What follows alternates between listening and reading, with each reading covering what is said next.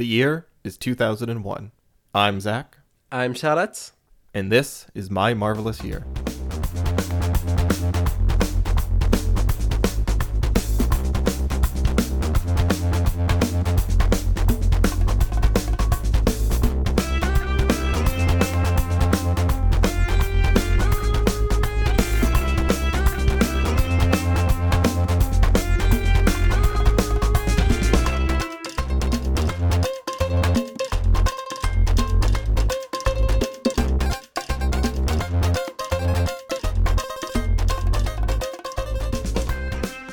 Hello, and welcome to My Marvelous Year, the comic book podcast and reading club where we go through all of the Marvel Universe from its origins to today. I'm Charlotte, your comic book rainbow belt, and today I'm with a very special guest who had surgery to become the smartest man in the world, but then realized he liked being dumb better. It's Zach Dean. How's it going, Zach? Good. I am small and dumb now, just to make perfect. that clear to everybody in the audience. Yeah, I just wanted to be able to, I just want to fit in my wife's pocket. I don't think that's too much to ask. No, it's very so on brand nice for and you. cozy in here. I know. Exactly. I just want to sit. Well, okay, the thing is, like, all my life I've sought after sitting in a giant woman's pocket. Yeah. Sadly, there's no woman giant enough. But that I if could you're fit in her tiny, pockets. all So women are giants. Exactly, yes. Perfect. I really did it for the women out there to kind of put them all on an equal playing field. Uh-huh. I think that's feminism. Yeah, you ended sexism right there. Like, you did a feminism. So I want to point out I am sipping coffee from my official My Marvelous Year podcast host official journeyman mug, which Charlotte bought me for Christmas. I don't think I've mentioned it on the show yet. Yeah. So thank you so much, Charlotte. It was such a nice. Yeah, you're very present. welcome. Now we all match. your I have my Rainbow Belt mug, and Dave has his expert mug. I just want to say I'm looking up the tracking on your Christmas present, and it did clear customs in France on January 6th and then vanish. Yep. So I am concerned. It's about somewhere. it. It's somewhere in France. So yeah. Oh, how nice! Hopefully You gifted me you'll get a that soon. treasure hunt. Now I have to go find wherever it is. Somewhere in the country of France. Yeah, can't be that big. Perfect. All right, so today we are talking Spider-Man. We are talking the JMS, Michael Straczynski Spider-Man run, as well as a few other, like some Greg Rucka stories, and then some Black Widow and some Black Panther. But really, I think the main event here is Amazing Spider-Man by Michael Straczynski. This is going to be a very big run. I think we're going to be covering this for years and years. I got to look up like how long this run goes for.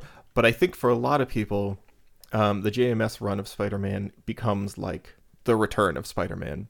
Right. Yeah. I mean, it's certainly that way for me. We're going to talk about it soon, but like, yeah, he does this for 6 years. This is the run where I'm like, oh yeah, Spider-Man can be really cool. I missed Spider-Man, and it's been like, I don't know, 15 years. I can't even remember the last time we had some like great Spider-Man stories besides like The Clone Craven's Saga, Last stuff Hunt. like that. Yeah. Yeah, right. The 90s has just been so like some so fine good stuff. for Spider-Man. Yeah. Well, like the thing is, like there are good stories and there are fine runs. Like it's not all disaster, but yeah, it's just but it's not. it's so unfocused and it's so scattered. I don't know. It doesn't feel like it hasn't felt fresh in a long time. I mean, I don't think it's felt fresh since like. I was gonna say Craven's Last Hunt. But that's not even true. Like David Michelinie and Todd McFarlane, maybe. Mm-hmm. Yeah. That stuff's really good. And that feels like new. And then after that, I don't know. After that, it's 90s. Yeah, I think that was the last time. And Craven's Last Hunt feels like its own little thing, right? Yeah. It's kind of more like a graphic novel than like a run.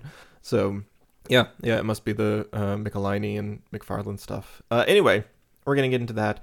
Before we do, if you want to support the show, you can go to patreon.com/mymarvelousyear and support us for as little as $1 a month. You can get access to the master spreadsheet. Covers all the comics we're going to cover. It is currently Dave's chugging along, fixing up the 2000s. There's tons more comics that he's adding to the 2000s that are going to be added to this list, and then 2010 and beyond. 2010's where My Marvelous Year stopped the first time he did it, but he's going to be fleshing it out from 2011 onwards, which is very exciting. Also, the My Ultimate Year complete list and the extra issues, our bonus podcast, the list for those comics are on there now. Charlotte, extra issues is really cool. I'm so Yes, proud it of this is. podcast. I think we're like doing some of the best work we've ever done on Yeah. Extra Issues. Like, we've recorded 5 episodes. There are 5 episodes up right now on the Patreon. We're almost at the end of our superhero subversions theme. And we covered Watchmen, Planetary, Peter Cannon Thunderbolt, The Boys, and most recently, Alan Moore's Miracle Man. Dave Yeah. was on that episode. And I think it's a great episode about a really interesting comic. I really encourage people to go check this podcast out. You get 6 months early access at the $5 level on Patreon. Yeah. But it will be up eventually in public. And then next on Extra Issues, we're going to be covering over 3 months the entirety of the works of Molly Knox Ostertag, who's probably most well known for the webcomic Strong Female Protagonist or the Witch Boy trilogy of graphic novels. Very, very excited to keep doing this podcast. It's been a ton of fun. So Yeah, and I think I like would we're love getting more people close to hear it, to our first episode on Watchmen coming out publicly, and like yeah, I think 2 it's- months. Yeah, it's a great first. I think it's a great first episode for Extra Issues, but also like if you like, then we know there are some people that are like behind on the reading list because like we cover a lot of stuff quickly and we've already reached the 2000s. Extra Issues is a great podcast for just like picking an episode at random on like a comic that interests you, and I think Watchmen for would be that sure, for right. most people. Feel free to Well, also, share like, The the Watchmen Boys. episode because I The think Boys, for it's example. one of our best. Well, we did Garth Ennis's The Boys as our 4th episode, and like I doubt a lot of people are going to sit down and read all 72 issues of that. But like, And I you think shouldn't, it's still a good honestly. podcast. Please don't. We landed I'm on worried it about being you. like it was okay. I don't know. There's interesting stuff about it. Yeah. But yes, I agree. Like, I think you can. It's really a show you can pick and choose what you want to listen to. So I think Yeah. that's kind of fun. Anyway, anything else before we jump into these comics? Nope. Let's jump into some Spidey comics. Okay, so J. Michael Straczynski, I think probably outside of comics, is pretty well known for his TV work. Creator of, or co-creator, I think, of Babylon 5, which is a very popular like 90s sci-fi show. I've never watched it, but the impression I got is that it's kind of Star Trek-ish, but maybe sillier. I don't know. So Babylon 5. Honestly, fans like are I probably- know the name, but I have no idea what it is, and so I'm just picturing this Deep Space Nine. Yeah, I always mixed them up when I was Yeah. a kid. My dad was like really into both of them, Star Trek, Deep Space Nine. Oh yeah, it looks and I was really like Star next, Trek-y. I was very Next Generation, and I never got into Deep Space Nine. Yeah. But yeah, it's a big space opera sci-fi show from the 90s. Looks kind of neat. Very well known for that. Moved into writing some Marvel comics in the 2000s, as well as like he worked on a few more, I think, movies and TV shows and stuff. Eventually Sense8 with the Wachowski sisters. So, but he writes a bunch of Marvel comics. He's going to do the Spider-Man run. He's going to do Thor, and then I think a Fantastic Four run. But his Spider-Man one is fascinating to me because if you talk about best Spider-Man runs of all time, when people like the internet discussions about like who wrote the best Spider-Man comics, I think his run consistently comes up as some of like the best Spider-Man comics, along with like people like Dan Slotts, and then like the John Romita, Stan Lee stuff. Wait, it is John Romita, right? John Romita Sr. Yeah. Is the successor Ditko to and then Ditko, right? Romita Okay, I Sr., want to make yeah. sure my memory. Yeah. So like Stan Lee era. But what is also interesting about that, and I don't want to get too far down this rabbit hole, but what's interesting about him being listed like really consistently as a beloved writer of Spider-Man is that also if you ever go read top 10 worst Marvel stories of all time, two stories from this one like series from this creative run are inevitably in the top 10 of worst stories of all time. The Spider-Man One More Day and Spider-Man Sins Past. So I think it's a really interesting run to have like be so beloved, but also in the middle of it are two just like uniformly hated. People hate these runs. I get crap all the time because I kind of think they're okay. And I get made fun of that all the time, and I think it will be fun to be read honest, them in context. I've never read either of them. Yeah, Like yeah. from what I've read about it, it doesn't make me like think I'm gonna enjoy I will them. say, but, okay, like, here's we'll what I'm see gonna with the say. Execution. If you're like Charlotte, if you're listening to this and you're like Charlotte and you've just heard about them, kind of heard what they're about and stuff, I would say try to give it an open mind. Walk into it with an open mind.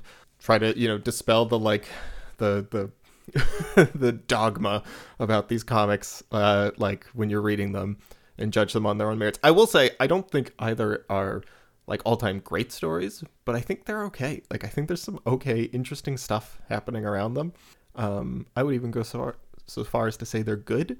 The thing that is missing, and Dave constantly reminds me of, is that I am reacting to them in a little bit of a vacuum, which is to say I have not read the whole JMS run, and I hadn't been reading Spider-Man comics for decades before I got there, and that context is part of what, like, irritates people when they read them. So when I come back to them, I'm going to try to, like, carry that into my reread, read them in context of the entire run in Spider-Man history. So that might change things a little bit, but I'm interested to get back into it. Anyway, the JMS run, people love this run, starts out with John Romita Jr.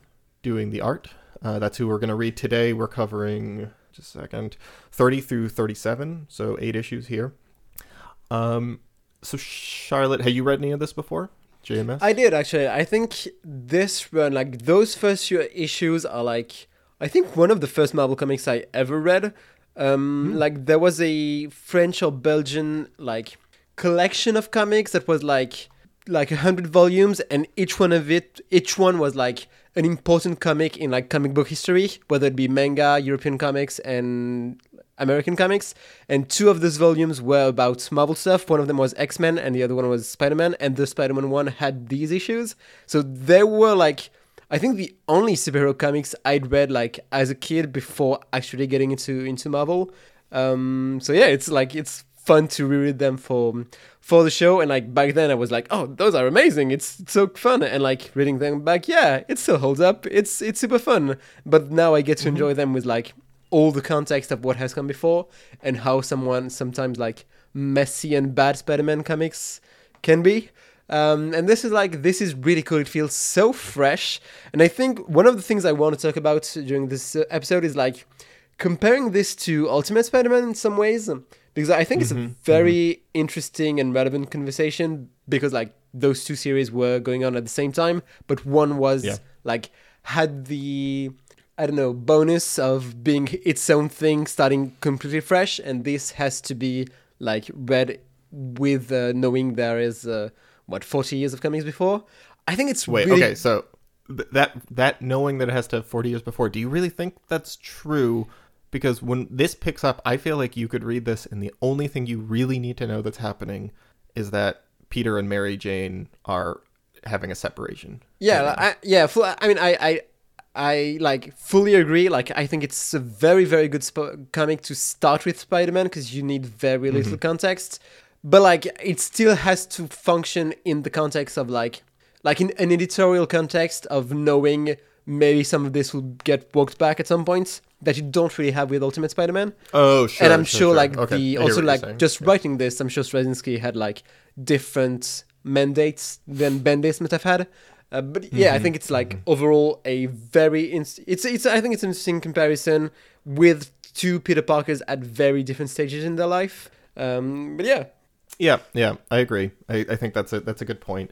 And yeah, they're an interesting comparison, I think, because Straczynski, I think he does a really good job of balancing, like, classic Spider-Man themes here. Like, there's a lot of stuff here that I think evokes, like, the Stan Lee, Jack Kirby days. Not Jack Kirby, Steve Ditko, sorry. I always just instinctively want to credit Jack Kirby on everything. It evokes the Stan Lee Ditko stuff really well, while also feeling like the freshest Spider-Man stuff we've read in a long time. So the first arc here is Ezekiel Sims and Morlun, I think, are the 2 big characters that show up. And Ezekiel Sims is this very rich, I don't know how to describe it, capitalist, I guess, who has similar powers to Spider-Man. And he's trying to warn Spider-Man of this creature that's coming, Morlun. Is Morlun a thing? Do you know if Morlun, like, becomes a long-running character? I mean, so it's a weird question for me, because when I read this for the first time, Morlun was like, no, but, like, it's weird for me because, like, for me, when I read this for the first time, Morlun was the only Spider-Man villain I knew about, which is kind of weird because that's interesting. Okay. Like, not talking about later stuff, like, he's not in the conversation with bigger, like, most important Spider-Man villains. He becomes something. He sticks around. But okay, which is interesting because it does feel like, I think this is a good enough introduction to Moreland that you could be like, okay, we just added like a new villain to the roster, right? Like Moreland becomes, I mean, I guess for me at least. Here's my problem with that. Okay, go on. Why isn't Moreland just Morbius? Because they're very similar, both design-wise and in what they do. And it's weird that they just didn't take Morbius for this. Morbius is, I mean, but their names even sounded like. Yeah. I don't know. I think it's because Straczynski wanted, I mean, I guess you could have woven that in, but I don't know. We've only read like one interesting Morbius comic. I'm not that like, I'm not that morbed up or morb pilled that I needed to have Morbius here. I think I appreciate more this feeling like an untapped corner. I guess my problem with it is like I think Moreland has a very effective first appearance here, but like my only problem with it is like he's too similar to another big Spider-Man villain, like, and the like link isn't acknowledged. Like if it was like Hobgoblin with Green Goblin, like they don't have to be the same, but like we should acknowledge that they're very similar. Here, like Morbius and Moreland are so similar that it's weird that it's are not they? acknowledged. I don't know. I mean, I guess he's an. They're both energy vampires that start with more and that have like long black hair and a weird like I don't know, pale skin and very vampire-like. Yeah, I guess so. I think so. What's happening here is that Ezekiel Sims warns Spider-Man that he is perhaps a totemistic representation of like. Of the animal kingdom of spiders, right? This like link between the primordial, like the platonic ideal of spider, the spider energy in the world. He's like the conduit for it. And Moreland is someone who is this immortal energy vampire who like feeds off this this power of these paragons that rise up who like represent these primal forces. And it's trying to get into this is going to be some like criticism of JMS here, and I don't want it to like overshadow how much I like this, and I think it works. But I think one of my big issues with this comic is JMS has big, smart dumb guy energy in this, where he's constantly trying to like. It feels like a dumb guy's attempt at being smart, and like someone who's got these like half-baked pseudo intellectual ideas that like they come across as you don't. It's not intriguing. It's mostly like, well, that isn't really anything. That doesn't like that sounds like something that would trick someone. It's like the kind of stuff like Elon Musk would say, where like if you're very gullible, you'd be like, damn, he's tough for Straczynski. Damn, he's smart. Yeah, I know. I that's what I said. I don't want it to sound too damning, but there's a bunch of stuff here where like Peter Parker's teaching his class, and he was like, "Listen up, kids. I'm going to inspire you about science because guess what? Everything is science. Do you know art?" Art is actually math, if you think about it. And human emotions, pheromones, that's just math. You can break it down to its equations. And one kid's like, damn, I never thought about it that way, that art is math. And like, it's pretty meaningless, or at least way that JMS writes about it feels incredibly. But then like, but you were that's also like, damn, that's cool. No, I agree, but like, you could say the same about Stan Lee, I feel. But like, just Straczynski, like this side is more realistic, so it looks dumber. I guess. Well, but it like, feels more self-serious for sure, right? Like, probably. Stan Lee was just trying to throw out science jargon to like fill a trope, right? Like he just wanted to be like, oh, let me just throw in some nonsense science words. JMS here, I think, is trying to write like, trying to portray that his characters are very clever. So like Ezekiel Sims has a meeting where like he's head of this multinational corporation, and his advisors are trying to like advise him on the state of the company. And he was like, no. Just give me the coffee table amount. And the guy's like, oh, what? And he's like, yeah, no, just the coffee table amount. If you stacked all my money on a big old coffee table, how much would I have? And the guy's like, okay, this much. And he's like, that's all I need to know. And it's like, damn, this guy cuts right. He's slicing through the Gordian knot. Like, it's kind of that energy of like, this is the smartest guy in the room. That part's very Elon Musk, to be fair. It's very what? It's very Elon Musk, to be fair. Yes, right, exactly. That's what I mean. That like, one, yeah. I got that kind of vibe where it's like, actually not having a complicated view of the world is really the smart thing. Whatever. The point is that it kind of just feints towards this stuff. There's a tone dumb of smart this, guy this is a good description for it. I rolled my eyes at, but like it's a small part. I don't want to make the other thing that is more core to the actual comic is this like idea of the like primordial or primal link between Spider-Man and spiders or whatever. And like Ezekiel's like, yeah, all your enemies, you have these like pretenders to become these like totemistic paragons, like Doctor, like, have you ever considered why all your enemies are animals, right? You got Doc Ock, you got the Vulture, you got who else is he mentions Lizard though. And I was like, yeah, but is Lizard a pretender? Because Lizard seems more like a lizard than you seem like a spider. Like maybe Lizard is actually the real like totem here, and you're not. But yes, it kind of just feels like several of them. Like there's a totem for each animal.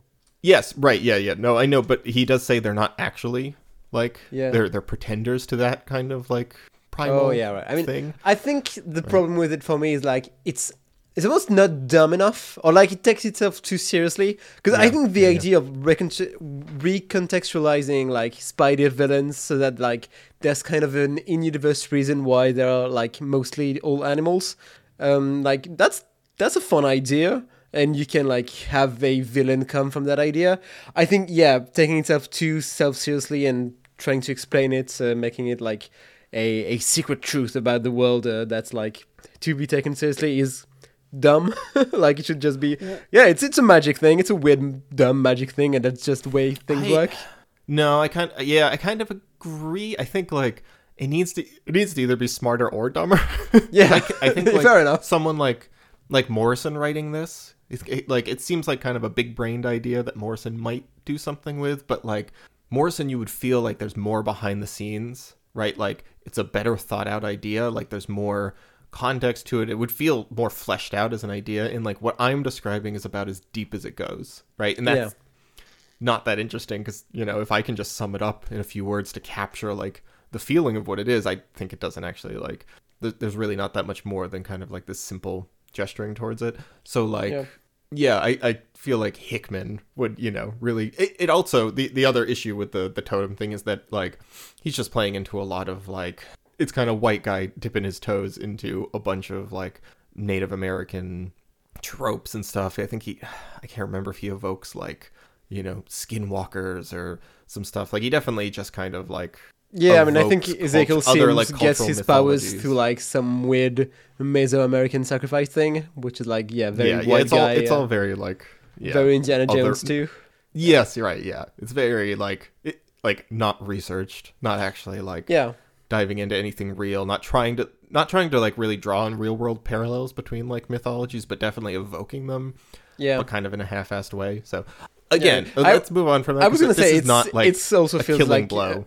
Yeah, no, it does feel a bit Geoff Jones to me also, like that instinct of being like, oh, if there's a green lantern, then must be a red lantern and a yellow lantern, and like if there's a Spider-Man, what about the same but with other animals? It's like and I think a dumb smart idea. I think idea. people are going to run. I think maybe I can't even remember if he runs with it or if somebody else does, and then the following few years, because there's some comics that like kind of play with this idea that I remember having read when I was a teenager. So anyway, okay. Let's talk about what's good about this, because those are my complaints, and I think they're actually kind of minor compared to the stuff I really like here. John Romita Jr., who I just complained about, I think in our last episode, drawing the Hulk.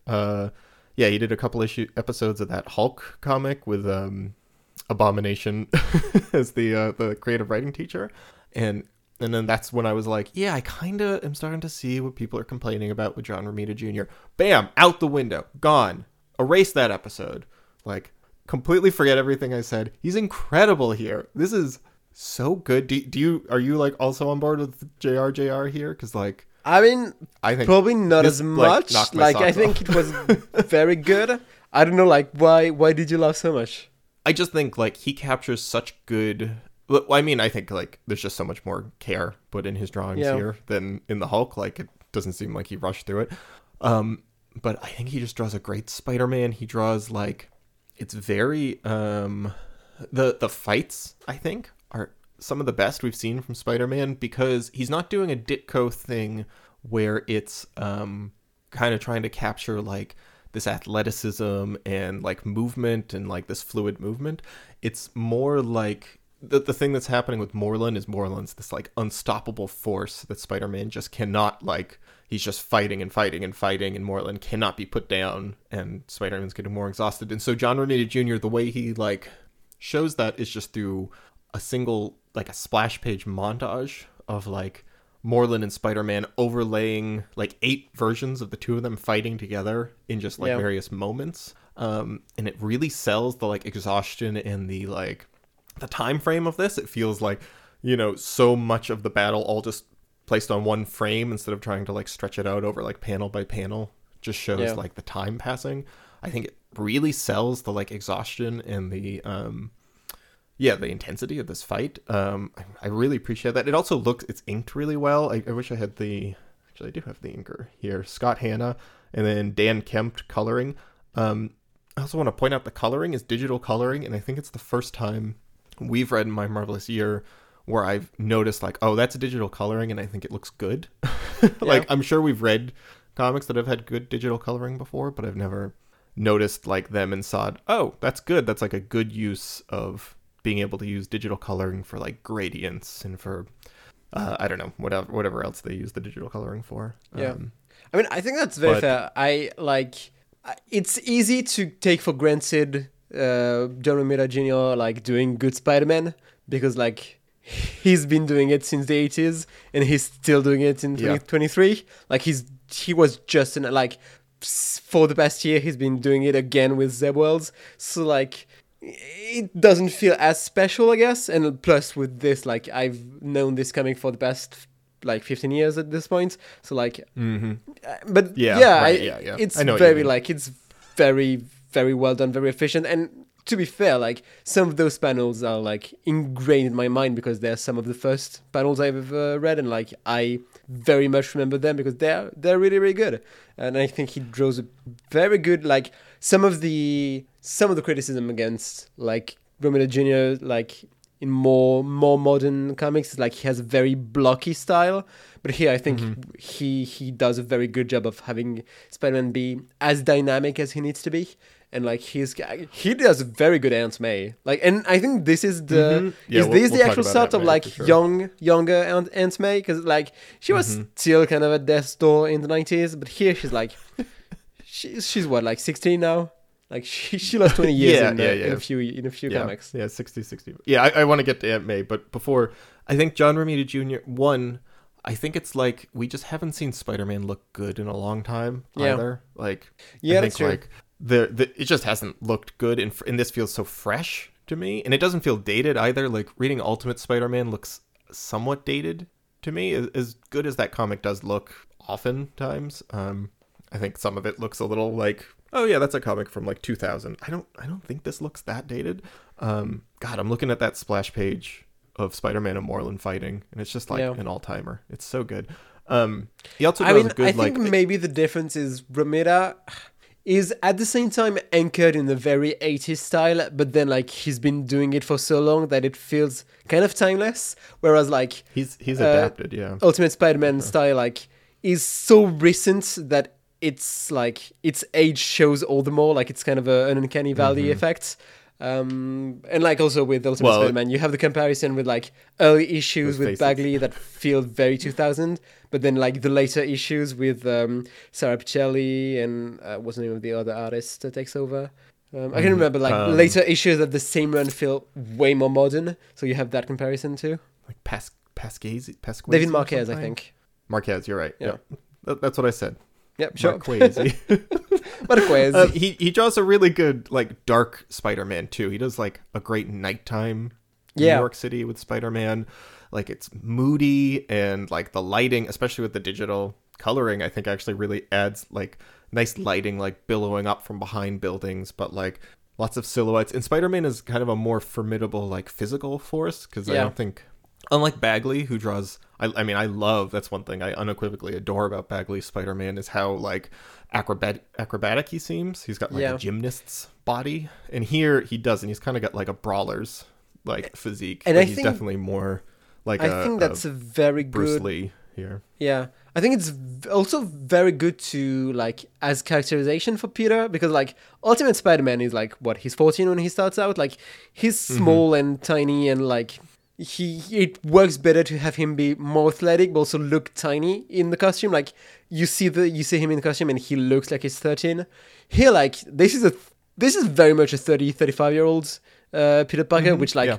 Even when it's there's canonically he's like 28 here, which is really ridiculous. Sure, right? Like, sure. It's so crazy but like, that they won't let him. It feels like he's like a 35-year-old, which like hasn't been the case at all in 616 yet, and I really appreciate that, and I like that it can show in his fighting style and in how he looks. Like he's still like athletic and everything, like he's still swinging through the city, but he also like he's more muscular, he's more like you said, more of a brawler, and I like that evolution for Spidey, and I like that him being older also shows in him fighting and not just in what's happening for his Peter Parker life.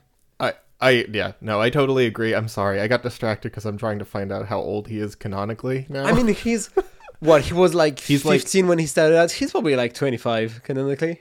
I think he's like 30 now, canonically, in 616, which is absurd. In 2022, yeah. like now, he's 30 years old. You know what? It's even more absurd because of Spider-Verse, because Spider-Verse did like 40-year-old Peter Parker so well that it's hard to see him like, right. Well, that man was not now. 40. Oh my god, you're so young that you think that the I don't Peter know, like B. Parker, and that is 40. More fully adults like Peter Parker, and like he's dad like Peter Parker, I there, guess 36, something like that.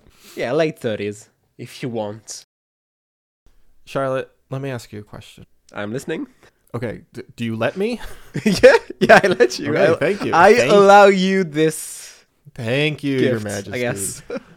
Do you drink coffee, Charlotte? No, I don't. Oh, damn it, no. Say yes. Say you used to drink coffee. Yes, I definitely do enjoy the black beans beverage. Sorry, when I'm improvising, I slip into alterations. Just imagining you like sitting down with a can of black beans and stewing them in water for a while and going, I love coffee. I sure do. Well, if you love coffee, and by what you say, you definitely do. Yep. I've got the coffee brand for you. It's Four Sigmatic. They make excellent mushroom-infused coffees. Now, these mushrooms, they're going to boost your brain. They're going to boost your attention.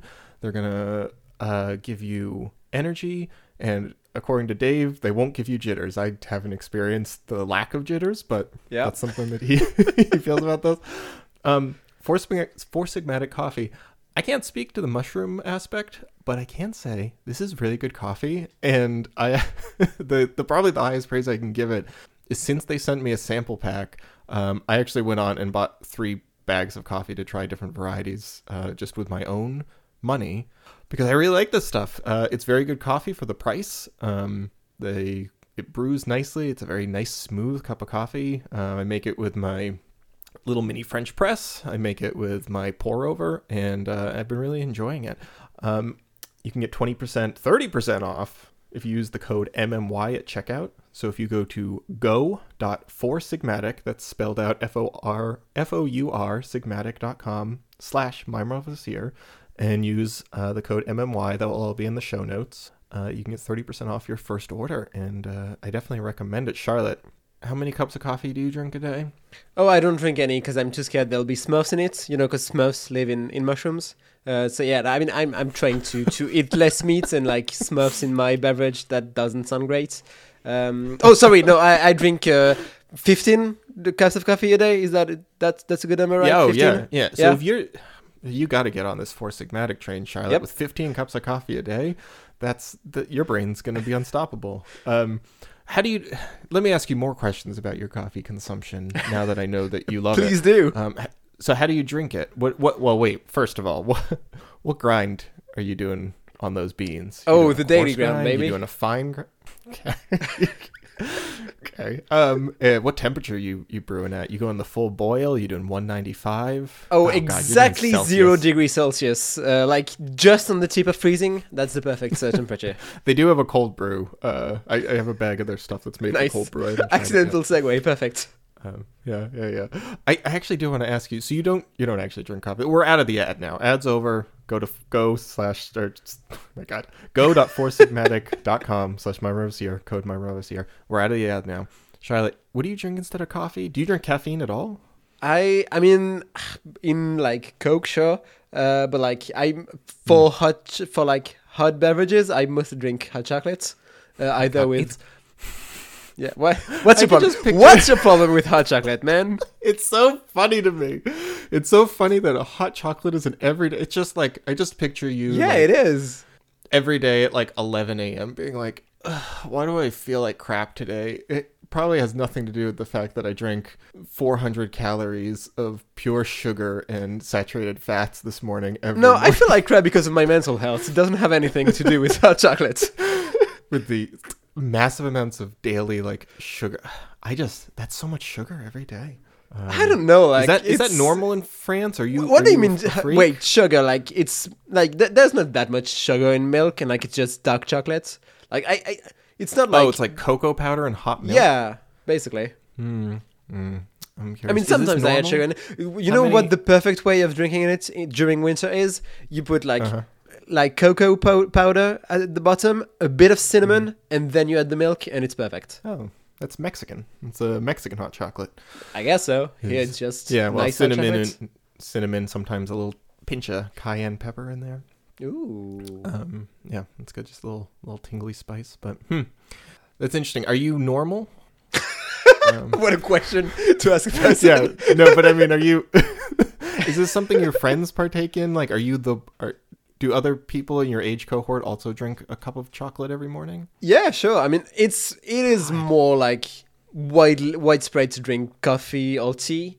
But yeah, I mean, sure. Because the like- caffeine. Yeah, right. yeah, sure. But like people drink hot chocolate like for either in the morning or like for like at 4 p.m. stuff like that. Like just to take a break in the afternoon. Well, yeah.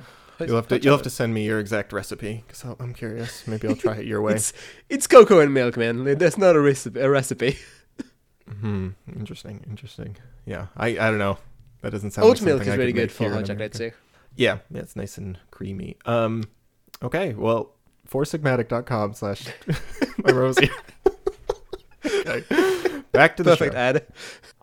Okay, so Aunt May. Let's talk about Aunt May. Yeah, speaking of age. It has shaken up, and I think this is such a level up for Aunt May. It's such a glam up. for Yeah, her. so for everyone listening, hi the kids. Zach is gonna start talking about his crush on Aunt May, and it's gonna get nasty. It's finally time. Aunt May's hot again. We Yep. can all admit it. I was right all along. You know what? I completely forgot about this bit until like I don't remember what brought it up. It was very recently. Someone in the Slack was like, Yeah, I think teasing it me was about so being, recent like, that you hot. talked about it on our latest episode. Did I? Okay, because I was I like, think you someone did. teased me about it, and I was like, Aunt May. I forgot all about like that. I used to joke about being Yep. hot for Aunt May. But now it's not a joke because this Wildcat's purring or something. Yeah, wait. Yeah, I'm sorry. So sorry. Do you think I meant when I said Wildcat? Do you think I meant me or Aunt May? Because both I answers are don't true. want to know, honestly. She's they basically have. I wonder if this was inspired by Ultimate Spider-Man because she's basically like just a senior citizen, right? Yeah. Like legally. I was gonna say speaking, a movies, senior but citizen, no, because like 65. Raimi Aunt May is way older than this. Yeah, like, Raimi she's Aunt May more stuck 90s to like Aunt an May elderly than- woman. yeah. And also besides the age thing, like the age thing's fine, whatever. That's just a visual thing. The point that really matters is that Aunt May is no longer like a doddering old like I don't know, like nosy, like, oh Peter, you'll catch a cold, right? Like she's a Yeah. adult woman with a brain, right? She's no longer like a joke senior citizen. I mean, and I like guess, she's right? no longer like Peter's grandmother, which she functionally was. Like here, she's a cool aunt. Like she fulfills that. Or mom, right? She's like literally Yeah, just, yeah, like, sure. his mother who's like trying to give him advice, like actual life advice instead of like, like, oh, Peter, make sure you're home by 7 p.m. I don't like the look of those clouds. Like, Yeah. like just completely like stupid things to tell a 25-year-old. And Now then she's, like, also trying to give her, him- also her like doubts and like her being suspicious of Spider-Man feels more real and with more stakes, and because also she found out that Peter is Spidey, but then like just as a whole, her being more of an actual character makes it feel more real than when she's like scared of Spidey in 70s comics, and it's just like, It's okay, Aunt true, May, go yeah. back to bed. Yeah, because if we had, if the end of this arc, which ends with her, like Spider-Man, Peter Parker's been dealing with Morlun. And actually, I want to get back to that a little bit, but he's been dealing with Morlun, and he's like out of contact, and he calls her with like a kind of a goodbye, worried that he's going to die here. And she's worried. He goes off the map, and then she comes to his apartment after he defeats Morlun, and he's all beaten up, and he's passed out in his bed, and she finds him with the Spider-Man costume, and he doesn't know. And the last issue we're reading here is her like vanishing while she's just like off clutching the Spider-Man costume in the park thinking about it. Yeah. And I think that's what we're going to read next for our next episode. And Spider-Man is the the confrontation here. Very excited for that. But I think you're right that if she had still been kind of the like hysterical, somewhat senile old lady, and then this had happened, it wouldn't like have the impact it does here, where like we've seen her being kind of a considered adult for many episodes or many issues. And then, because she never really had a relationship with Peter. Like now she does, but she used to just be a problem for him. But they didn't have it wasn't a mutual relationship really. So it has become in a few issues way more interesting than it ever has. It's crazy how it's one of the funniest things about being like worried about canonicity in comics is the way that like you can have at this point something like close to 40 years of a character be one way, and then over the course of 6 issues you just entirely like tweak their personality. And and it just works and it's fine. You can just be like, oh yeah, Aunt May just started being smart now, and like we're like, yeah, she's a better character. It kind of just throws the like, gives light to the lie of like, oh well, I hate this because it has changed canon for so long. Yeah. Like if it's a good adjustment to the canon, it's a good adjustment to the canon. It's just sometimes it's a bad adjustment to the canon, but the fact that it just changes canon is fine, and it happens all the time, of course, in these comics. Yeah, anyway, it's a great choice. Like, I do have in my notes here just Aunt May smart. That's how I sum this one up. Yeah. I wanted to talk about. Good summary.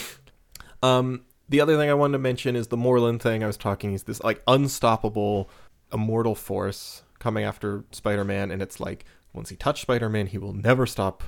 He will never stop coming. He will never stop coming for Spider-Man. Yep. It's very Juggernaut in a way. Like it's very modernized and more like serious Juggernaut. But the actual comparison to it is not for me. It doesn't. It does feel a little bit like, was it X-Men 13? That like introduction of Juggernaut. It feels a little bit like that. But for Spider-Man comics, I think it feels much more like the If This Be My Destiny. No, that's not right. That's the Thing. What's the If This Be My Destiny is like him under the rubble? Yeah. What's the Thing one that I'm mixing it up with, where the Thing goes into, he's got like the Thing clone in space. Yeah. It's Monster something. I think Monster. Oh, This Man, This Monster. This Man, This Monster. Yep, okay. This Monster. Yeah. So yes, it's If This Be My Destiny, because it has that like, it evokes that incredible thing that like it's really hard to get in a Spider-Man comic. But Dave and I talked about this way early on in the podcast that we're both a big fan of this. That kind of like superheroes stepping up to the plate. They are beaten down, they've hit the wall, and then they stand up one more time. Yeah. I can do this all day, like just fighting past when they are beat and just continuing like through sheer willpower. And this really, really evokes that in Spider-Man. The way that Morlun just cannot be stopped, and he just keeps fighting, and then he runs and tries to catch his breath, and he just like has to just keep fighting him. I think it works so well. Like it builds up the threat of Morlun really well, and then it just like keeps hammering Spider-Man with it. And for me, it's like the most fun I've had with the Spider-Man comic in a really long time because of that feeling. I think it's very excellent. It's very excellent. It's very excellent. Yeah, sure. I think it builds up a sense of threat so well, because like in the 90s, everyone's like, oh, this is my new OC. That's like the biggest bad guy you've ever seen, and he's gonna destroy the hero. And it's like, it gets tiring and it doesn't feel real ever. But here, like in a few issues, Morlun is the scariest one of the scariest we've ever seen a Spider-Man villain. Like we actually feel like Peter might lose bad this time. Like that he might just get killed by this guy, right? Yeah, or at least like when he called Aunt May to say his goodbyes, like it feels real in a way that it wouldn't in like 96 Spider-Man comics. And I think the way he builds that is really canny. He does it through another character, right? He builds it through Ezekiel Sims, who comes in and like himself establishes himself. Like, you get to know Ezekiel. He's not just like the Silver Surfer, or I'm trying to think of another like herald of a bad guy or something, who has no personality. Like, Ezekiel Sims is like a man we get to know and kind of trust. Like, and he wants to help Spider-Man and then like warn him of this. And then the other factor is that Moreland himself is kind of interesting. I think if Moreland was just like a silent evil dude, it wouldn't be quite as compelling, but like he's kind of a weirdo. Like he goes out to dinner and he keeps like having weird banter with his like underling, and he like makes jokes to him. He talks about like food and fashion, and like he's not like, it's not comedic, but like he definitely is kind of like an odd guy with a personality. Yeah, and it feels like there's a whole deal there. Like there's something, but it's not really teased that there's something bigger behind him. And it will be interesting to see how it develops. And like it's weird. He has this underling that's like kind of also a victim, because he's just like, he can't leave or Moreland will just kill him. It's very what's the guy in Jonathan Harker in Dracula, I think, is like clearly what it's evoking here. Is that guy's Rainfield? I think that's his name. Renfield. Yes, you're right. Yeah, Harker's the main guy, I think. But yeah, it's very Renfield to his Dracula. Anyway, and then he also killed like German Captain America, I think, at the beginning. Like with does he? I don't remember that. Because like, he does kill. I think he's maybe one of the totems. Like he has a big eagle on his chest. Maybe he's like an eagle totem. But yeah, he's like, I don't know. There's a weird joke about like whoever heard of a German superhero. They don't quite know what that means. Yeah, well, it's true. Who's ever heard of a German superhero? Oh, you've never heard about? Oh, I can't pronounce this. I have no idea how to pronounce German, but like it's Captain Germany basically. Hauptmann Deutschland. Sorry, Johannes. Yeah. Yeah, we'll have to get our German listener in here. Okay, I have one other note here, and it's a whole big thing. I think I'm going to put a pin into it until next time we talk about this. I'm just going to say it's it's a trope, a racist trope that I think JMS is doing here, that I'm calling the token white guy. And it's too much to get into here, but we'll talk about it maybe next time in a couple episodes here. Just a little tease for something that I've been thinking about. Wait, I don't even remember what that's in reference to. Exactly. No one does, but I'll explain it next time. I think you and I are recording about this tomorrow, so for you, you'll only have to wait a day. Our listeners will have to wait a couple more weeks. Yeah. We got to move on because we have like 3 more series to cover. Yeah, sure. I mean, we like, just last thing, we haven't even talked about the fact that like Peter Parker is moving on to be a teacher at his old school, and like, great. That's also a very fun thing to do with that character and making him actually grow up and be an adult. I think like there's a lot of fun stuff here with like him recalling his childhood in that school and giving a chance to the kids at the school shooter. Yeah. Who shows up and Spider-Man just goes, look, there, but for the grace of God go I. That could have been me one day. Yeah, I feel like that is what he's trying to. It's what he's trying to evoke there, and it's very. I don't think that works at all. I think here's something I will say. I think every time JMS talks about actual social issues, it's pretty tin-eared. I mean, we haven't even talked about the 9/11 issue. We got to talk about it. I forgot about it, but we have to talk about it. So right in the middle of this run, 9/11 happens, and they have one issue where they're like, we apologize for the break in our normal story, but we just have to talk about 9/11. Like, we can't let this go unremarked. As a non-American, what is your perception of this, Charlotte? When I first read it, like 5 years ago, I thought it was like a very, I don't know, I thought it was good and like touching, I guess. Now rereading it, I'm like, this is something, I guess. I don't know. It does. Maybe you disagree. It doesn't feel like outwardly offensive or anything, but it's just like kind of weird, like Kingpin and Magneto and Doctor Doom crying in the rubble of the towers is, I don't know, weird. Like, you didn't have to do that, Marvel. About classic French opinion. that you think that crying over 9/11 is quote unquote weird. Yeah, Doctor Doom crying is- about an American building being destroyed and Americans Okay, being killed is kind of weird. I agree. I think that's easily the worst, like the stupidest thing in this comic. I think like in the actual content of this comic is Doctor Doom and like all the villains showing up, especially the Doctor Doom crying thing. I mean, this has like become such a Magneto, meme. fine. Yeah, like I guess Magneto makes sense. Yeah, Kingpin and because Doctor Doom. Magneto, it's I like don't know. yeah, especially Doctor Doom crying. Yeah, It's very funny. Okay, I wanted to come into this and just like joke on it and like completely tear it up. It's totally nothing, right? Like it's very much like it's empty platitudes. It's very like the embarrassing thing about this comic, and it is embarrassing, is that they felt like they had to say something. That's the part that's a problem, is that they're like, we cannot let this go unspoken. We have to write a whole issue bolstering the world with our thoughts about this. Yeah. Even though we don't really have any thoughts except like, we will not be beaten down. We will not capitulate. Like, that's basically all it is. Like, we will reunite and humanity will be okay. It's just very empty, kind of ideologically blank platitudes that, you know, don't really say anything, but just kind of are a general, like, this was sad, we will continue. And I'm kind of just like, I don't know, just the fact that they feel that self-serious, that they're like, we have to address 9/11 is the part to me that is silly. At least like in this way, in the, you know, Marvel's the world outside your window. If they want to talk about it eventually, that makes sense. But like the month after it happens, for them to have to say like, this has to be talked about and addressed. Yeah. I mean, I guess like Anyway, part of me is also like, I was 1 year old when 9/11 happened. I don't remember what it was like the week of, especially in the US. I feel like I'm sure there was some part of it that was also like maybe cathartic for the people who. That's what I mean. Like, I don't know. is Like, it- is it cathartic? I genuinely don't was know. 13, I don't know. I don't.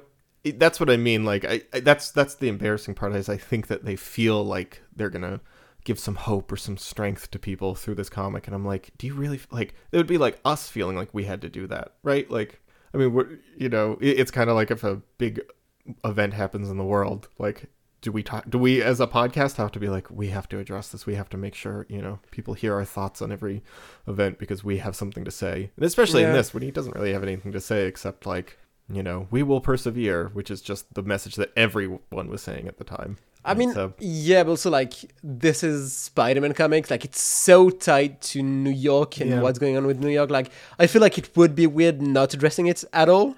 But yeah, I guess I don't know. No, I But I also don't know if there is a right way. way of doing it, especially the like 2 months afterwards. I mean, maybe a page or two. Yeah, maybe like I don't a know. page. I mean, a page of like everyone at the Marvel office, you know, our thoughts and prayers go out to the whatever. Like, if they really feel they have to talk about it, but like having to talk about it in universe with their superheroes, it almost, I mean, I feel like it feels almost like offensive that they'd be like, this is such a big deal that it made Doctor Doom cry. Yeah. Like, that's the part that feels so tactless.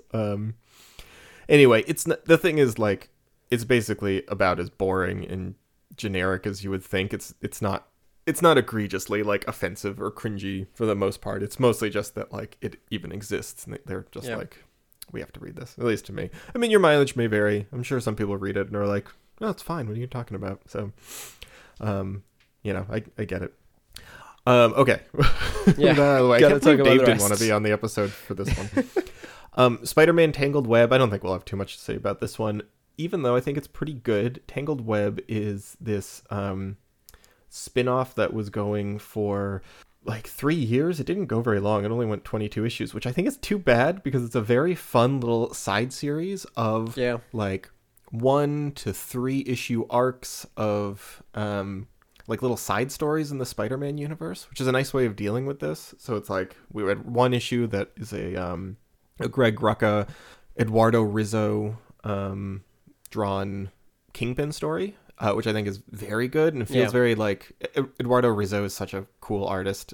He's the guy who does 99 Bullets, and his art style works so well here with this like crime story, and it's just a story about like how ruthless Kingpin is, and it's very effective. And then the second one is 2 issues about the Rhino and flowers for Rhino, evoking flowers for Algernon. Have you read that book about? Nope. The, It's for me. It's literally just the lyrics to a '90s French song. That's it. Oh, really? It's just Yeah. a book about a developmentally disabled guy who gets like a experimental treatment that makes him, incredibly smart, and Okay. then he slowly loses his intelligence. And like, it's a book you read in high school, and you're like, wow, this really says something. Okay. It's a tearjerker. Anyway, this is Peter Milligan and Duncan Fegredo, I think. And it's fun. It's like the Rhino. I mean, this actually kind of shows how silly Flowers for Algernon is, because it does like a very similar version of it, and it sticks right to the book, but it like kind of just makes it funny instead of deeply serious. Yeah, it's which is very what the dumb, book does. but it's kind of fun. I know it didn't stick to my mind as much as the Kingpin issue did. Like, it's a fun Rhino story. Like, Rhino is low-key one of my favorites, like, Spidey villains. Like, he's not one of the like Green Goblin or Doctor Octopus. Like, he's not the guy that's gonna have the big Spidey villain story. But like, he's just a very fun character to play with.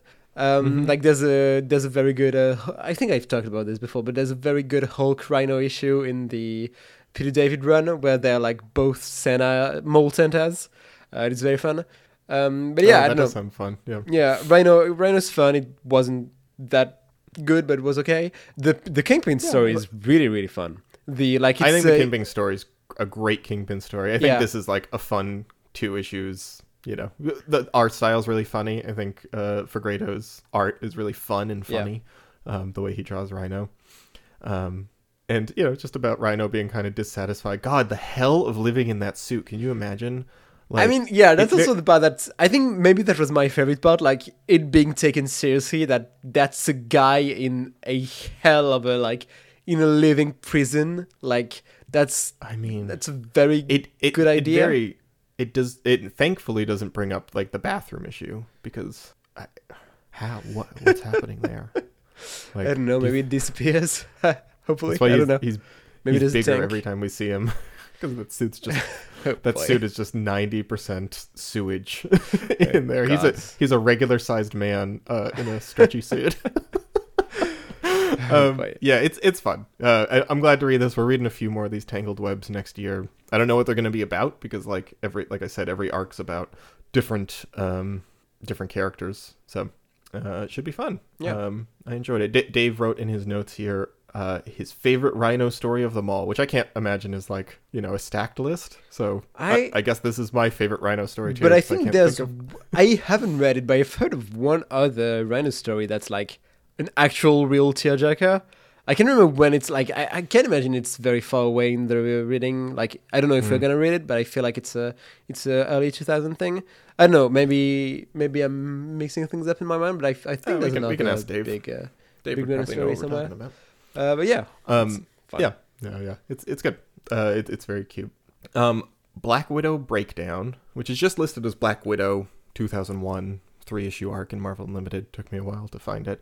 Is a 3-issue miniseries. Greg Rucka and Scott Hampton on Pencils Inks colors. Because I actually don't know if it's pencils. It's like watercolored.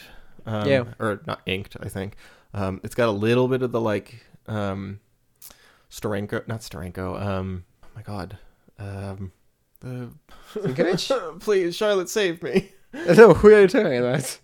The Frank Miller, Love and War, and Electro Assassin. Sienkiewicz? Sienkiewicz, thank Yeah. you. God. I just got Steranko stuck in my head, and I couldn't, Yeah, I know. couldn't remember. A little bit of that when Sienkiewicz is not doing big wild stuff, like when he's doing like more sedate watercolors. It's very pretty, and it's not technically the first Yelena Belova story. I think like She was in Someone Humans. was Yeah. yeah, someone was pointing out that she's been here before. But I don't know. For all intents and purposes, this feels like a pretty good intro to this character. A character I did not know about until watching the Black Widow movie. I've never heard of this character before. But Greg Rucka is someone I haven't read too much of besides... it's called Lazarus. Is a series that he has been writing for years and is slowly churning through, which is quite good. He's known as like the female comic writer, or the writer of comics about women. that's like the reputation Greg Rucka has. Like, Is it in oh the my same God, way even- that Joss Whedon was known as the guy who wrote movies and Feminine- TV shows about the guy women? who introduced feminism to Yep. us in in public Uh-huh. mass media. No, but like, oh no, I read Gotham Central. Gotham Central's great. Didn't he I mean, do a it's, Wonder you know- Woman run that's pretty Yeah, so like well Wonder regarded? Woman and Elektra are like two Yeah, of his okay. big notable series, right? And it was like, this is the guy who finally knows how to write female superheroes, and he probably does. Like, I haven't read them. I can't say like I Yeah. don't want to tease too much about that. But like those Queen and Country, he's a very notable writer. And what I've read, I guess I've really liked because Detective Comics or Gotham Central is excellent. He writes a three issue thing here. It's fine. I don't know. This is like a passable way to spend 20 minutes, I guess I would say. Yeah. It introduces you to Yelena. It kind of sets up Black Widow. It doesn't do anything too interesting, but it also doesn't. It's Black Widow and Yelena. Black Widow switches minds with Yelena, so they're in each other's bodies, and then like no, tricks it's dumber than Yelena. that. They both get perfect facial surgery, Oh, but then God. it's walked back, like they do it again at the end to get back their original face. It's just Face Off. Have you like, seen Face yeah, Off? it's a magical face off. I haven't seen Face Off, Yeah. but I kind of want to see it. You should watch Face Off. I think there's a new Face Off, like that's gonna. I don't know. I think there's a Face Off. The 2, first one's extremely funny. Yeah. Nick Ooh, Cage who is should be? in Who should rare do a form. new Face Off? Like, who should be the two actors instead of Nicolas Cage and who was the other one? Oh, John Travolta. Probably me and Harry Styles. Perfect. I think that's. I think everyone would have to agree. That's very good fan casting. Yep. Anyway. Oh God, what was I saying? I'm I know in Black that Widow. Harry Styles Black Widow's state of fine. mind. Yeah. So the thing is, like, this is Black Widow's plan to like try to win over Yelena and like snap her out of her, Russian brainwashing. Yeah. That she is, she's such a Soviet fangirl. And it's fine. The thing I appreciate about this is that it's very much it's definitely trying to feint towards doing a like allegorical, like waking up in your enemy's skin and like living your enemy's life, and then killing yourself, like not killing yourself in a suicide way, but like putting your past behind you by like killing your past by shooting yourself, right? Like it's But trying, it's also it's not doing weird this, like- enough for that to work. Like, it would work in something like Electro Assassin because you'd never quite know what's going on exactly. But here, like, it's way too, I don't know, normal, boring for it to work. Because, like, she'll just ask me, wait, how? Yeah. Why does she Yeah. think she's Natasha outside of the fact that she woke up looking like her? Well, she yeah, I kind don't of know. thinks that she is missing something, that she's been drugged. Like, initially, Yeah. she's like, because Daredevil comes in, and initially she's extremely resistant, and then they're like saying that she's like, she's worried that she's going to blow her own cover, so she starts playing along because she's Yeah. like, oh no, I'm in a situation I don't understand. I should just play along until I figure out what's happening. I don't know. That tracks for me. Okay, I don't think it's the strongest material. No, Like, definitely not. you said Electro Assassin, but what I was going to say is I appreciate that Rucka doesn't ever make a joke about it, and he never.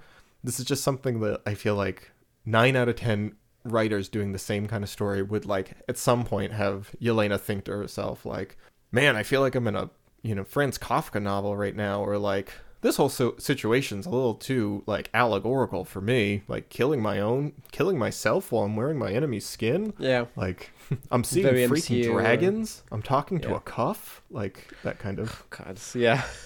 that kind of thing. So Yep. it's I just appreciate like that he takes it kind of seriously. So even if this is, I'm sure, extremely minor Rucka, you can see that the guy has some like talent here. So I'm excited to read more of his stuff. I don't know what else he's gonna do for Marvel. I think he does some Captain America. Doesn't he do at some some point. Defenders, or am I missing that up? I don't know. I don't know. I think he's mostly a DC guy. Yeah. I mean, he just did that Kingpin issue we read, which is, the stronger of his two things here. He does Oh, yeah, by write far. Ultimate Daredevil and Elektra, which I kind of think is pretty mid. I got Oh, some yeah, flack that for was that on very my boring. Ultimate year. Yeah, I he don't know. does I Captain got a little America. pushback on that, but He did especially some you Star know what Wars actually. stuff recently. Yeah, I do remember I got a little pushback because I actually thought the like feminism angle of that felt a little like clumsy, and I was like, Yeah. this is the guy who's like, I write women. Oh yeah. But not everyone agrees. Some people that resonates with. So okay, finally, and just to be clear, I kind of like everything we're reading here. I love the Spider-Man. I think it's great, and then I like everything else. Like we had a very good batch here. Yeah, it's just like the only thing that's very, very much standing out is the Straczynski Amazing Spider-Man stuff, like Black Widow. Yeah, I think that don't have Kingpin much. issue will stand out to me. Yeah, but fair. Like the Black Widow stuff, I don't have much to say, except that I've had the opening to JoJo Part 4 in my head ever since I've read it, because it's called Breakdown, and it's breakdown, and that sucks in my head, and that's all I have to say about Black Widow. Theme, yeah. Yep. That's a great JoJo's. Yeah, it is. I mean, JoJo's has all bangers for openings. How far are you in JoJo's now?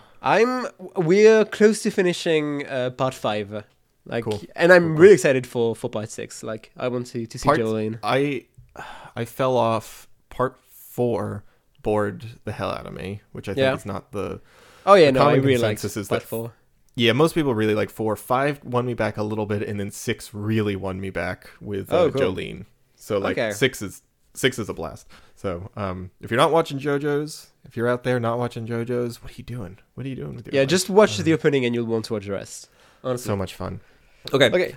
Black Panther. We're getting back into Christopher the Priest run. I kind of thought Dave was just gonna throw in like a mini series or something, but no, this is just a 3-issue arc from the middle of the Black Panther run, which I was worried about jumping back into. One, because as we continue to read the Priest Black Panther run, it definitely diminished, I think, in all of our minds. I think for all three of us, we kind of felt it falling off. Yeah, just book friends, sorry. Yeah. It's okay. I'm surprised that doesn't happen more often. Yeah, same. And 2, it's a complicated comic, right? Like, Priest always has a ton of threads up going at once, and the narrative is jumping in time, and like the whatever, like it's kind of a messy book that you have to really. And Martin Freeman is here for some reason. Martin Freeman's here for some reason. But no, this I think kind of worked. I think this was fun. I think this it was easy enough to jump in and like feel like I hit the ground running and knew what was going on, and I kind of dug this, and it kind of made me be like, well, maybe I should give the rest of this run a chance. I'm not going to anytime soon, but like. I mean, there's so many comics I'm trying to give time to, but like this at least made me be like, okay, well maybe, in any run there's some stinkers, and like maybe just after what we read it kind of goes downhill and then it gets its footing again. Yeah.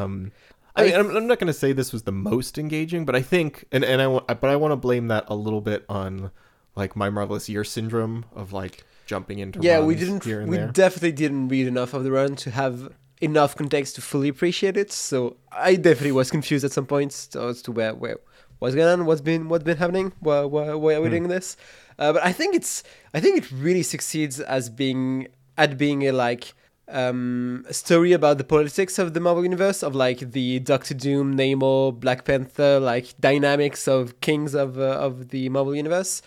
It's very Hickman in this way, like it very much feels like Hickman's New Avengers, with like the philosopher kings of the Marvel universe all interacting. The what? Philosopher kings? Yeah, that's the way you say that in English. I heard the fetus of the kings. Yep, the fetus of the king. No, the philosopher kings. Yep. Mm-hmm. Oh yeah, that's a really good way of putting it. Now that I'm not teasing you. Yep. It's a very astute way of putting it. Yeah. I didn't invent that saying. I can't remember who it is. No, I know, but like that's a very good application here. Yeah. I think it's very fun on that way, and it does. What was the name of that? I think it was Atlantis Attacks, maybe, or like the saga of the something crown in the 80s, which was like a very boring Atlantis it was deviance Atlantis Attacks thing. Yeah. And that was very boring. This does a very similar idea of like friction and maybe war between Atlantis and the surface world, and specifically here Atlantis and Wakanda. I think it's pretty well done. It makes me care about the characters that are here, even though like who the hell is Gore? I just realized he has the same name spelled different, but as the Thor villain. But yeah, Gore is the head of the like Lemurian deviants. Like I'd say it's an Eternals thing, but it's mostly focused on the like Atlantis link. I think it's I it's didn't know who they were. I think it's very fun to see Namor. I think it's one of the first time we've seen like the beginning of that rivalry and like enemyship between Namor and Black Panther, and I think it's one of my favorite like not hero villain but like antagonistic relationship in Marvel Comics. It's fun to see where it begins. I think overall like fun comic, fun ideas, and like some good interactions between characters that I love seeing together in a comic and like having friction from those interactions. I just love that like it didn't leave that much of a mark on me, and I'm definitely out on Everett Ross. Like every time he shows up, see, because this is where I was like, hey, he's modulating Ross here. Yeah, we're like, this is enough. I felt like this is just enough Ross. Like, Ross is not 70 to 80% of the comic anymore. He's like 20. And I'm like, that's enough Ross. Like, I can get behind a little bit of Ross. Yes, like, but then I think, like, I kind of agree, but then he's so little here that, like, I'm almost wondering why he is here. Like, it doesn't feel like he plays little. Any kind of a role. He's just slightly shorter than average. Yeah. It's all rude to just call him little. Yes. It's, yeah, I don't know. I don't really, like, I didn't feel that. I liked him okay here as, like, narrator, and he just doesn't take up as much spotlight, so I appreciate it. But that's just our Ross vibes. I totally agree though. I think like the strong core of this is like Doom, T'Challa, Magneto, and Namor in a room talking, right, and like arguing out the politics of their like various nations. I think that stuff's great, especially like the Namor T'Challa stuff. And Magneto, like, although I can't even remember why Magneto was there. Oh, because the timeline's really wonky because he's like ruler of he's the head of Genosha. It's like Genosha's been gone for at least 2 episodes of My Marvelous Year, but I guess apparently not. Yeah, that's how it in works. This comic. Oh no, it's not even 2 because we haven't put out that episode yet. The timeline is crumbling. I think it's good. I think it's, like I said, this is something that I should have evoked this phrase way more throughout the history of this podcast, but My Marvelous Year syndrome accounting for a little bit of like apathy for some stuff, because like these are 3 comics in a much larger run that, if you just pluck them out, you're obviously not going to get like have the same reaction. But I think it's good. I think this is back to like Priest doing like really interesting stuff with T'Challa and company, and made me interested in this because Claw's here. He's doing fun stuff with Claw. I really like the way that like Claw fights with like solidified sound. Yeah, he's a weird like sound cloud now. Oh, SoundCloud, yeah.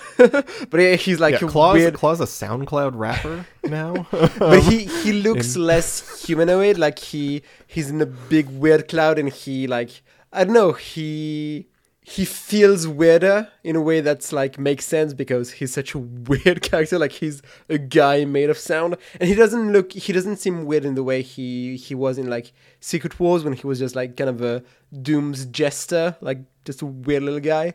Here he's just like, I don't know, he's kind of a force of nature in some ways. That's kind of fun. But he's still got a little bit of that jester vibe. Yeah. Because of the way that he fights, he like when he shows up at the end of the second issue here, he shows up as a train that's like about to hit. Yeah, that was incredible. Like some perfect really dumb superhero stuff in an otherwise very self-serious comic. Well, and then like later when he's fighting T'Challa, he turns his sound into an entire baseball team, which I think is really funny. Like all just hidden T'Challa with their bats. And I love that it's not like it's not really made fun of by the characters. It's just like it's just normal. That's the way a supervillain fights, and I kind of love that. Sometimes Priest does the like makes fun of stupid superhero stuff, but yeah, but I don't know. It never refrains. Yeah. I like that about Claw. Which modern Marvel writer do you think most likely is to turn Claw into a SoundCloud rapper? I think Dan Slott would be the one who's like, in 2023, I'm going to start commenting on SoundCloud rappers. It's not even a contest. Yeah, it's Dan Slott. It's sure. but he also would be like 8 years too late for it to be relevant. God, now I'm picturing a Black Panther, like Dan Slott Black Panther run, and it's time to stop. And I'm getting a headache, and my nose is bleeding. Yeah, kind of. I will say I'm probably not gonna do the full Christopher Priest like Black Panther run like after this because I like this but not enough to do it all right now. I kind of want to at some point do like a best of Black Panther like full read through, like starting with the FF stuff, then Rage of the Panther, and then going to Christopher Priest and the modern stuff. Because like there's not that many Black Panther runs that you can do that kind of easily, and they're like there's like two. I don't know. The Kirby one is bad, and then I can't think of any other one that's not good. I bet you can catch up to Black Panther from Origins to today. I bet you could read, besides like his Avengers stuff and like when he shows up in Defenders and stuff, but like Black actual Panther Black Panther series, runs or Wakanda. I bet you could do the entire thing in like 200 issues. I bet. Yeah, sure. Every Black Panther issue. Although I don't know because the Ta-Nehisi Coates run kind of spreads out in spin-off series and stuff like that. So yeah, sure, but that's only like 5 years long, right? Yeah, it's probably like since Ta-Nehisi Coates, it's probably like half of it. I don't know. Yeah, I might be off there, but it's not more than like 300. Anyway, I mean, I said like, yeah, this is a run I'd like to read. I mean, honestly, I'm not going to, but the fact that I said that it's something I'd like to read is enough praise. You know, that's one level below the highest praise. The highest praise is that I actually go back to read the run. The second highest praise is that I just say I'm going to read the run, and then I never do. But at least I feel like it in the moment. So, yeah. That's why Chris Claremont gets the highest praise for X-Men, is because I'm actually going back to read that stuff. Yeah. This is Zach. After we finished recording, Charlotte and I were talking, and I can't believe I forgot to bring up Black Panther 2 Wakanda Forever in the conversation about this Christopher Priest comic. It's just like so clearly something they were drawing on when they wrote that movie, and I meant to bring it up, and I forgot, and I just have to acknowledge it. Okay, thanks, bye. Okay, I think that's going to do it. We're running a little long here, but I think we had a ton of comics to cover. And I'm glad we talked about JMS's stuff as much as we did. We're going to be back next week. Well, we're going to have a variant next week, and then we're going to come back to talk about Wolverine Origin and New X-Men, the second arc of, or the continuation of the first arc. It's kind of hard to tell. The Morrison New X-Men stuff. Yeah. And then we're going to be covering more Spider-Man again in 2022. A lot more JMS. I'm going to say we're going to start skipping stuff for JMS, the Spider-Man run. I think we skipped 3 issues in the middle of 2002. And then like in 2003, there's a bunch that gets skipped over.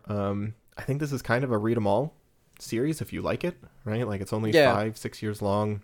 And I think like if you're digging it, it's probably one to sit and read. I think we feel so good to say about Spider-Man because when have we been able to say that about Spider-Man outside of I think we're about to enter like a little bit of a golden age of Spider-Man because Paul Jenkins is about to start up, if he hasn't already, the Spectacular Spider-Man, which is like a side series, which is really cool because it's like its own distinct thing. It's not like, at least in my memories, it doesn't feel like you have to be reading both to stay caught up. Like it's its own kind of vibe, and it's more about like Spider-Man in his relationship with like his apartment building, and he's got his own villains and his own vibe running over there, while JMS does one thing here, an Amazing Spider-Man. But that's also really good. I'm going to try to put some of that on the Dean's list for 2004.